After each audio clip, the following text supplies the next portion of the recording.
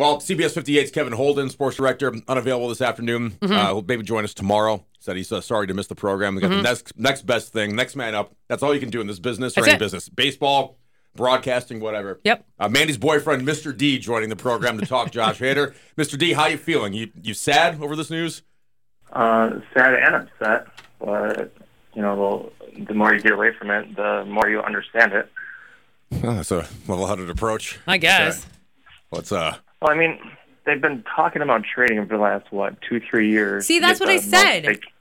To get the most they can for him. Yeah. Plus, they weren't going to pay him $15 million next year. I mean, he's under team control for another year, meaning they go to arbitration or whatever, and then they fight about what they're going to pay him. But he made 11 this year, and he's probably due about 15 next year, and they just probably weren't going to pay him or didn't feel comfortable putting that much of their payroll on one person. So they got a huge return for him.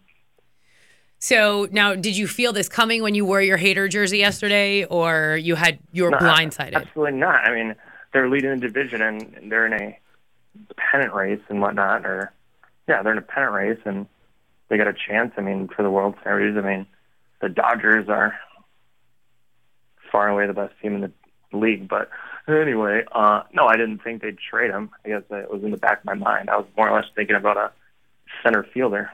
But isn't Taylor Rogers supposed to be comparable? Taylor Rogers was all-star with the Twins last year, and he was actually pretty good with the Padres earlier this year, but I guess they moved him out of the closer role. So maybe like Hader needs a change of scenery and maybe can pick it back up. He's also a lefty, and I think Devin Williams will probably slide into the closer, and then Taylor Rogers might be set up. Yeah. Okay, wait, so who do you think is going to be the closer? Devin, as long as he doesn't punch any walls.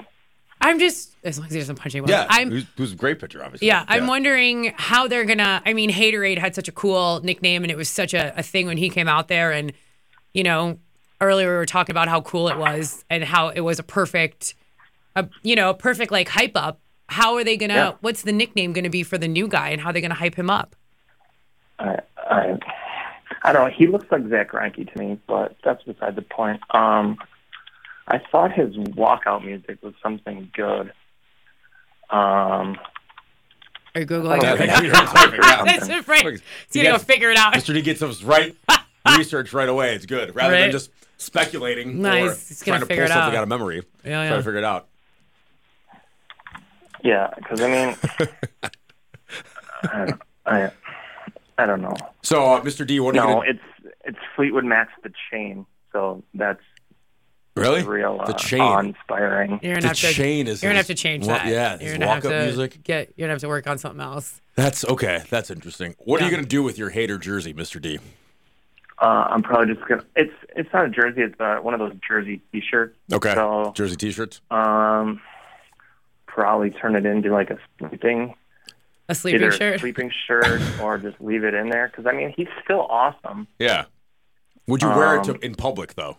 No. Okay. In public, maybe, but I would not wear it to a Brewers game. Absolutely not. Okay. See? I told you. He's very picky about the jerseys that he wears to games. What about when... I got some football jerseys just sitting in my closet now that I can't use anymore for a minute.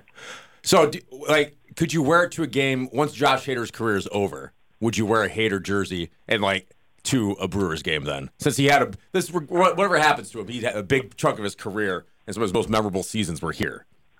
If he keeps up this pace, he's probably going to be in the Hall of Fame. Yeah. So that's a Hall of Fame. Maybe a few years after he retires. Okay. So if he's a Hall of Famer, I have a Braun jersey, and I'm debating upon if I can wear that. I think you could do a Ryan Braun at this point again. He played his whole career here. Tons retired. of people wear Braun jerseys still. I think it's fine. But I still have Yelich, and I have an old Mauder jersey, so you're fine. There's that, and I got my a Cerveceros jersey from last year. So who are you going to pick up to add to the rotation? Because you go to way too many games to just have two. I want a Willie Adames, but I don't like the blue and gold.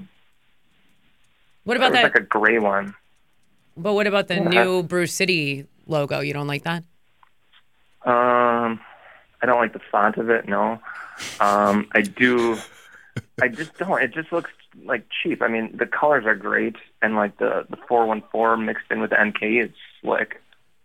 But no, I think it's probably too soon, man. I He's know, in a it probably grading- is. I think grading he's process, in a ball of emotions right and now. it's time. We just need some time Yeah. to come to terms with everything. yeah. Yeah. And guess what? Hey, they keep winning games. People will miss Josh Hader, but if they keep winning, Right. Doesn't matter. winning cures all. That's So, true. and they win the division, get to the it's playoffs. It's just nice to know that you have a lockdown closer. Yeah. Sure. And like you're very confident in a lockdown closer. I mean, Well, before like 3 weeks ago when he was like he had just had his kid and I feel personally, I don't know for sure, but like feels like mind wasn't in the game.